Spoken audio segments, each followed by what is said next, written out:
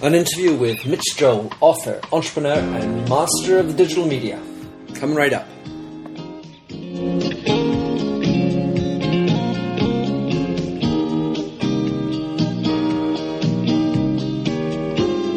Hello, bonjour, and welcome to the Minter Dialogue radio show. I am Minter Dial, the host of this downloadable radio show, also known as a podcast. I'm the author of themindset.com, that's with a Y, THEMYNDSET, blog where you'll find the show notes for this interview, and I also write en français on minterdial.fr. Moving quickly to the interview, which I'm very excited to bring to you. It is with Mitch Joel, who in 2008 was named Canada's most influential male in social media, one of the top 100 online marketers in the world.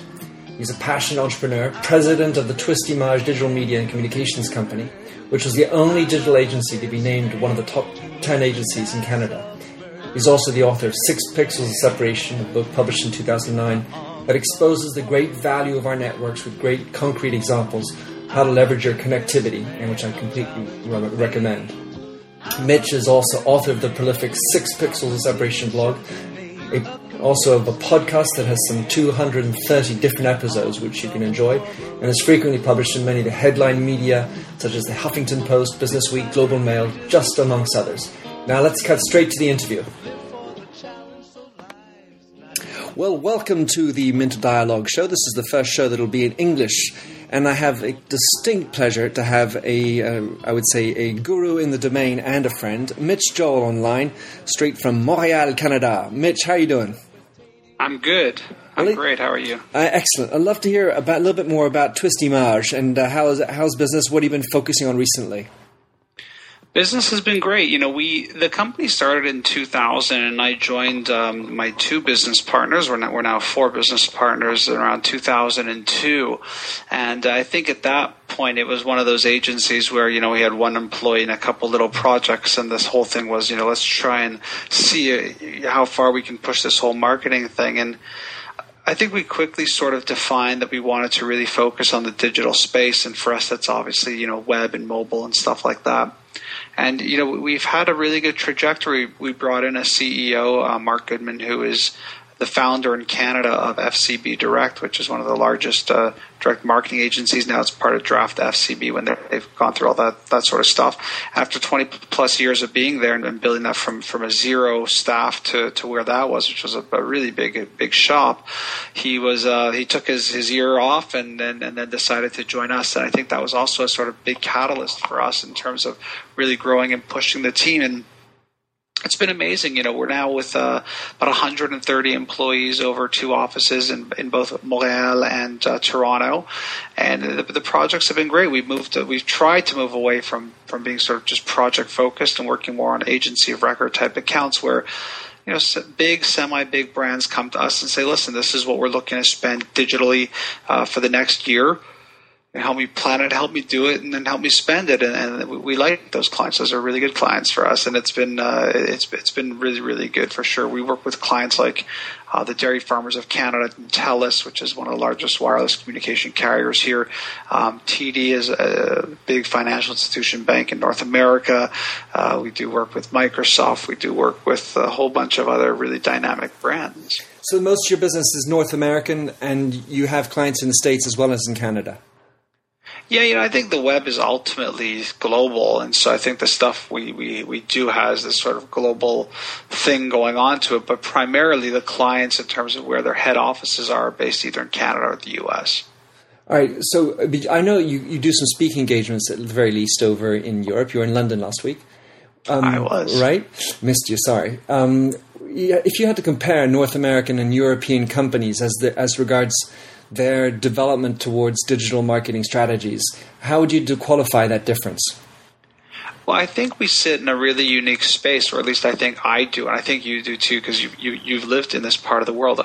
Canada is part of North America, but depending on where you are, it's not very North American. And I think, especially living in Montreal and being born and raised here and spending my life here, it's probably the most European city in maybe Quebec City too, but the area, province of Quebec for sure, in North America. And I think it does give me a very different perspective. I sort of chalk it up, when I think about U.S., I think about they're tremendous risk takers and they're highly entrepreneurial. And then as you move north of the border to Canada, I find that we are way less risk. We are very, very risk averse. Not as interested in doing that. Much more sort of fast followers. What would be sort of a way to look at it. That doesn't mean there's not a lot of innovation. There's not a lot of entrepreneurship. Of course, there is. It's just not at the level, and it's not as culturally sort of ingrained as it is in the U.S. My experience with Europe has been really, even more dramatic in terms of how Canada looks to the U.S., which is very traditional. Hierarchical, very set in their ways. I don't want to say old because it's not, although it's the old world. I don't think people's mindset there is old, but very traditional. And I think it's a big challenge. We have family in France, and so we're there quite often. I'm in the UK. I've been in Germany and Norway, places like that. I think there are people just like Canada who are highly entrepreneurial and have that entrepreneur spirit. I just think that culturally, both in Canada and Europe, it's a very hard thing to pull off. It's not a culture that truly embraces entrepreneurship.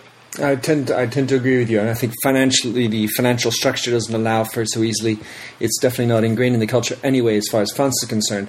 But then I talk to a bunch of heads of companies here, and I typically I would say agree that there's at least a backlag there with regard to digital strategy.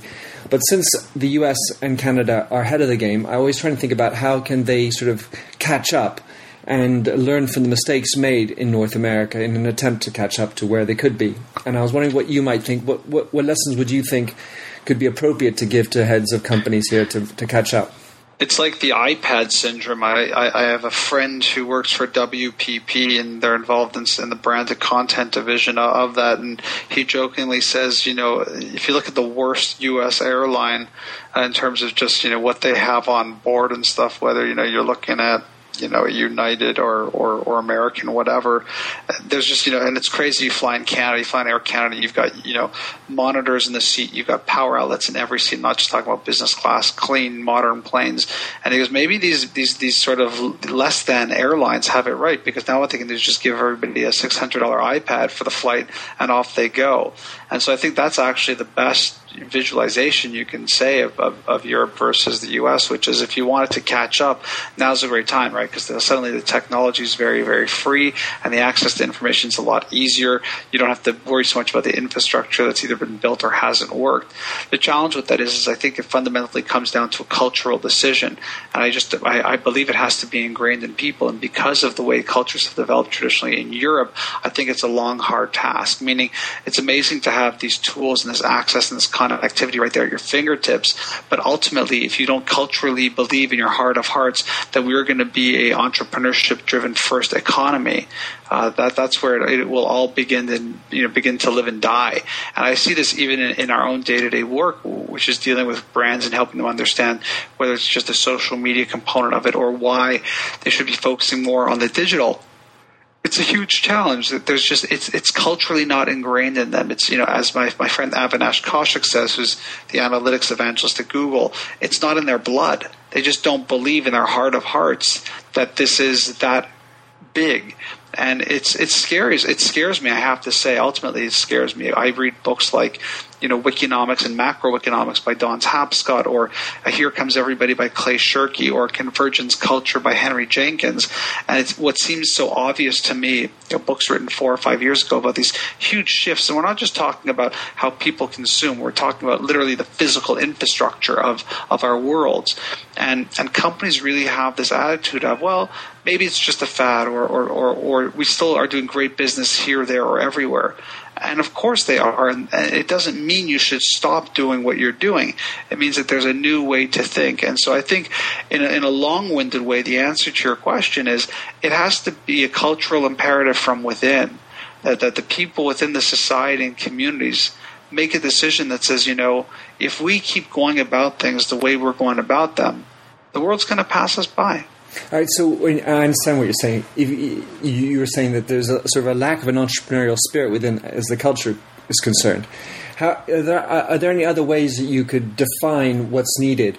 I mean, like client-centric or more listening. What are the other types of skills that you think are needed to be injected into this culture that's sort of missing? Well, I think it's more of a governmental chamber of commerce cooperative initiative that says we are going to invest heavily and give advantages, extreme advantages, to those who are looking to do things that have more virtual appeal, whether it's, again, creating co-working spaces or encouraging entrepreneurs to start up ideas, or creating a mentorship program, or even creating a retraining program where the more adventurous people, bring the top business leaders out to Le Web next week in Paris and have them sort of see and connect to these types of entrepreneurs and see what types of sparks can happen there.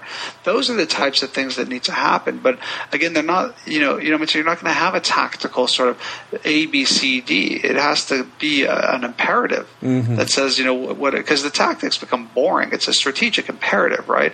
It's like, why?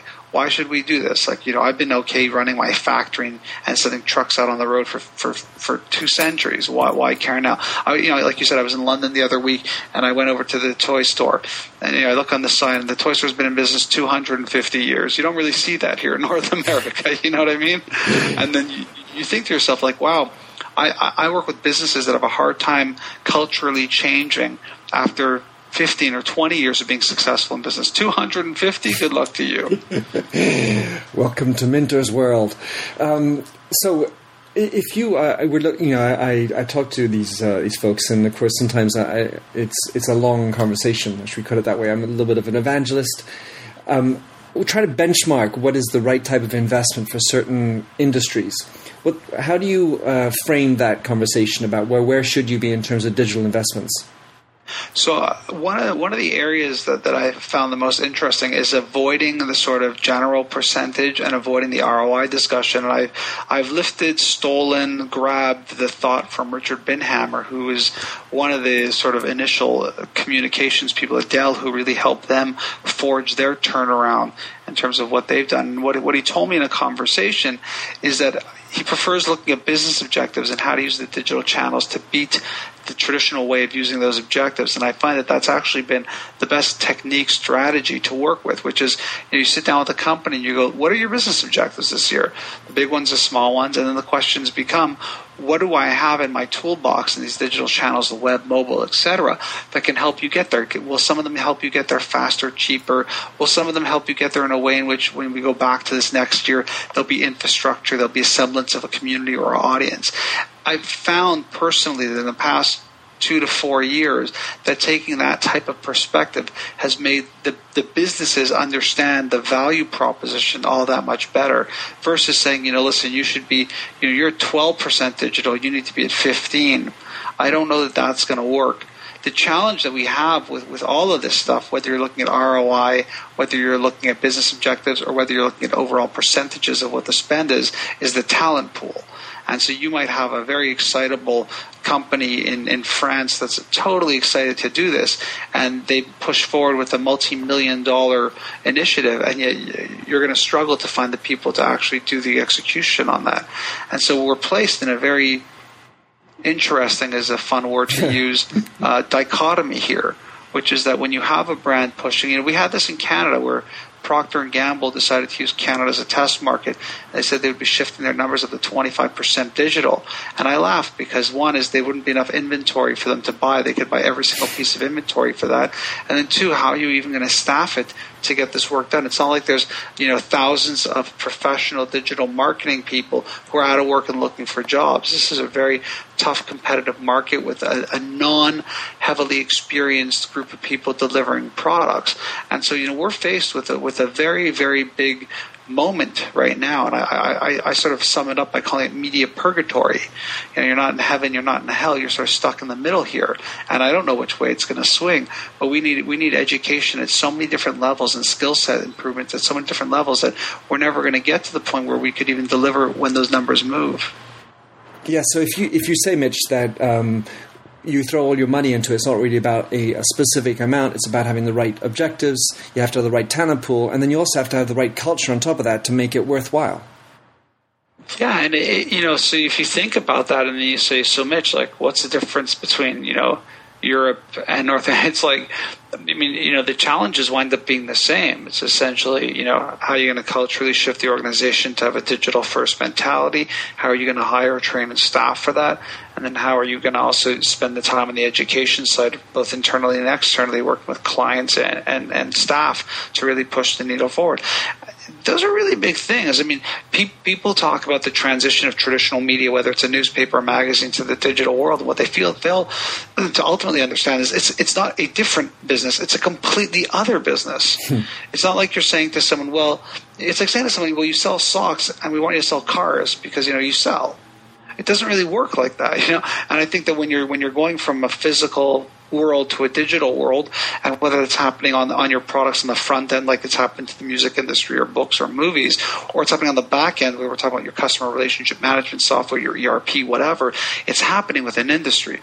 You know, B2B, even it's B2C. It's not really. No one's really exempt from this, and so it becomes a very, very complex thought for brands, because what we're actually saying to do is, you know, the name of my next book is Control Alt Delete. Uh-oh. And it literally is. It's about reboot. Like, it's not going to be good enough to just zig or zag or add this or do this. It's going to require the senior executives in an organization to sit down, senior people in the country, in a nation, in a province, in a state, to sit down and say, we need to change. You know, the only thing that's going to save Detroit, the only thing that's going to save New Orleans at this point is not the levies, and it's not the car business. It's going to be the heads of those places, from government and education and business, to sit down and say, what do we bring into this environment here that we can help these people better manage in a world that's becoming increasingly more digital? Do you believe in a protocol or a charter with regard to digital marketing policy for the employees? I don't believe in a charter. Wow, it's a good word, charter, mentor. I'm impressed. I think a lot of people talk about policies. I like talking about guidelines. I think social is social because it's social, and it's very hard to tell a person, be this when you're at work, but when you leave work, make sure you're like that, and do that all in one place called Facebook, where most of your friends are you know, posting pictures of you drunk on the weekend. The challenge with that is we live in a world of tremendous transparency. We live in a world where many of us have resigned our privacy to be more engaged and connected in this hyper-connected world. And I don't see that as being bad or good. It's very agnostic. It's what the people do with it that matters. And so again, it comes back to my push towards education and also creating a semblance of guidelines.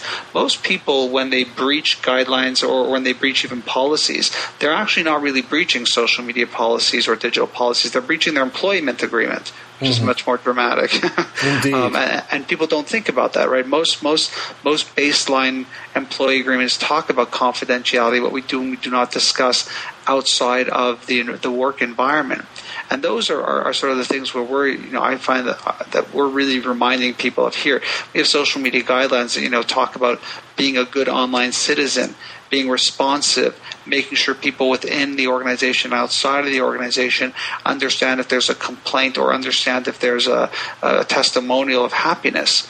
But beyond that, what we're really telling people is please mind your employment agreement and please respect a couple of things. We don't talk about client work publicly, whatever those rules might be. Well, we just had a case last week in Paris where a couple of employees were found guilty or were justly fired for speaking on their Facebook wall about their own boss in coming up after the Connecticut woman who was fired, and the NRLB is now onto that case. So it's a pretty hot topic. So and like what are the rules? Like, we all read this and we're like, why are you such an idiot? I've heard this story in the U.S. where there was a bank and the person took a picture of the safe and then put it on Facebook, like, this is where I work, like, trying to say, like, how cool is this? Yeah, it's very cool. You're an idiot. Really. And so I think it's instances like that where it's more better judgment than a technological imperative. Yeah, common sense still reigns. I know I've listened to a lot of your podcasts with Joe and about digital media, social media.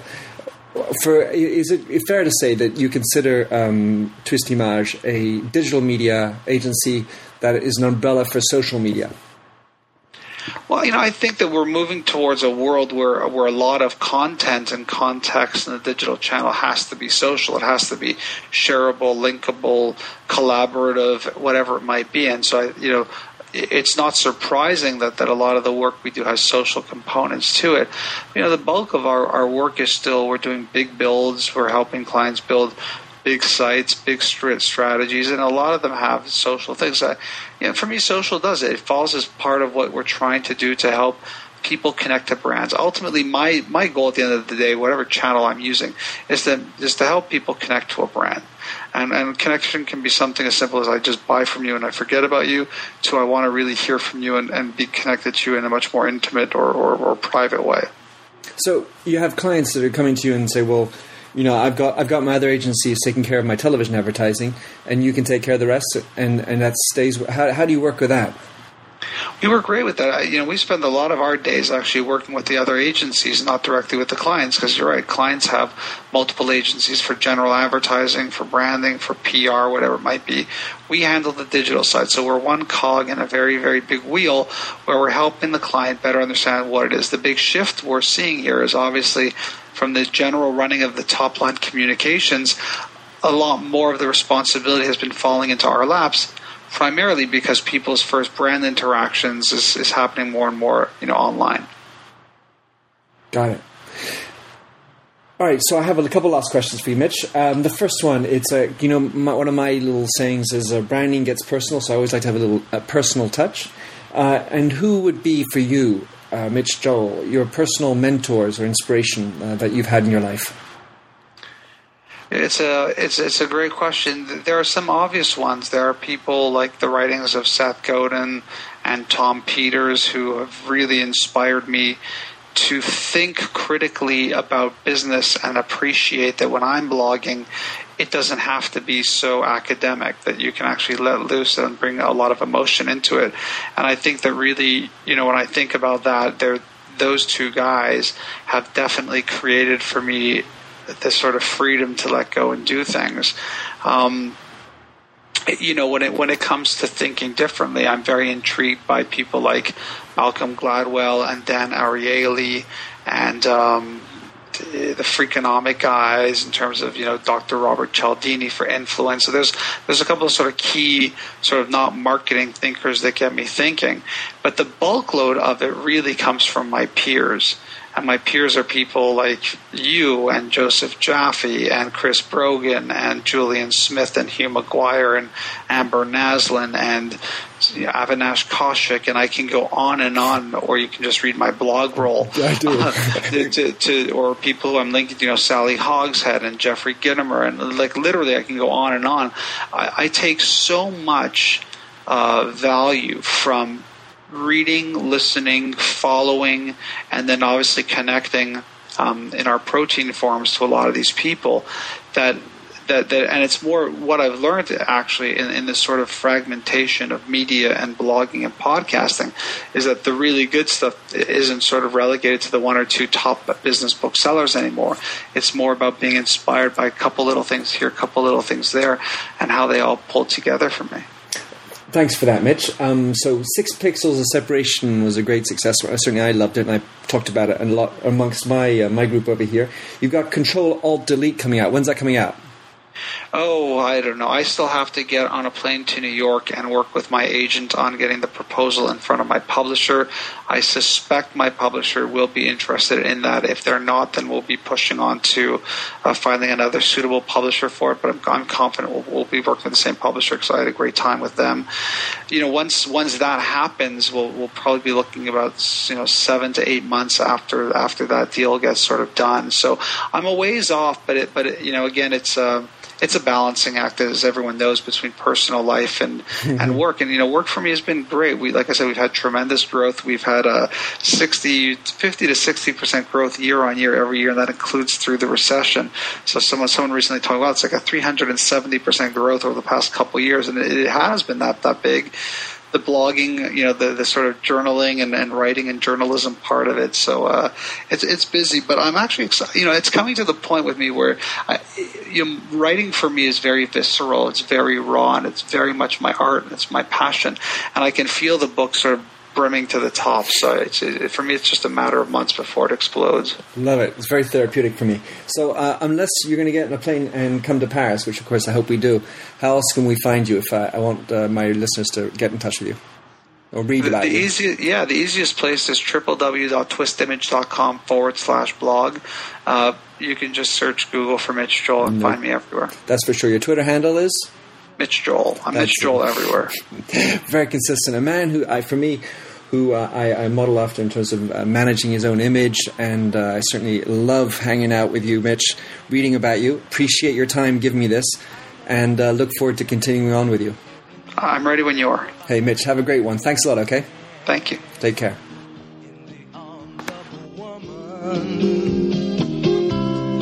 I'm a convinced man, admit to the test. So thanks for having listened to this recording of the Minter Dialogue radio show with Mitch Joel. You'll find the show notes on themindset.com, TheMyndset. And you can also sign up for my weekly newsletter. If you like this show and speak French, you can find my other French language interviews on minterdial.fr. In the meantime, please come and join the conversation at The Mindset. Branding gets personal. Or catch me on Twitter at mdial, MDIAL. In the meantime, have a great day. Ciao.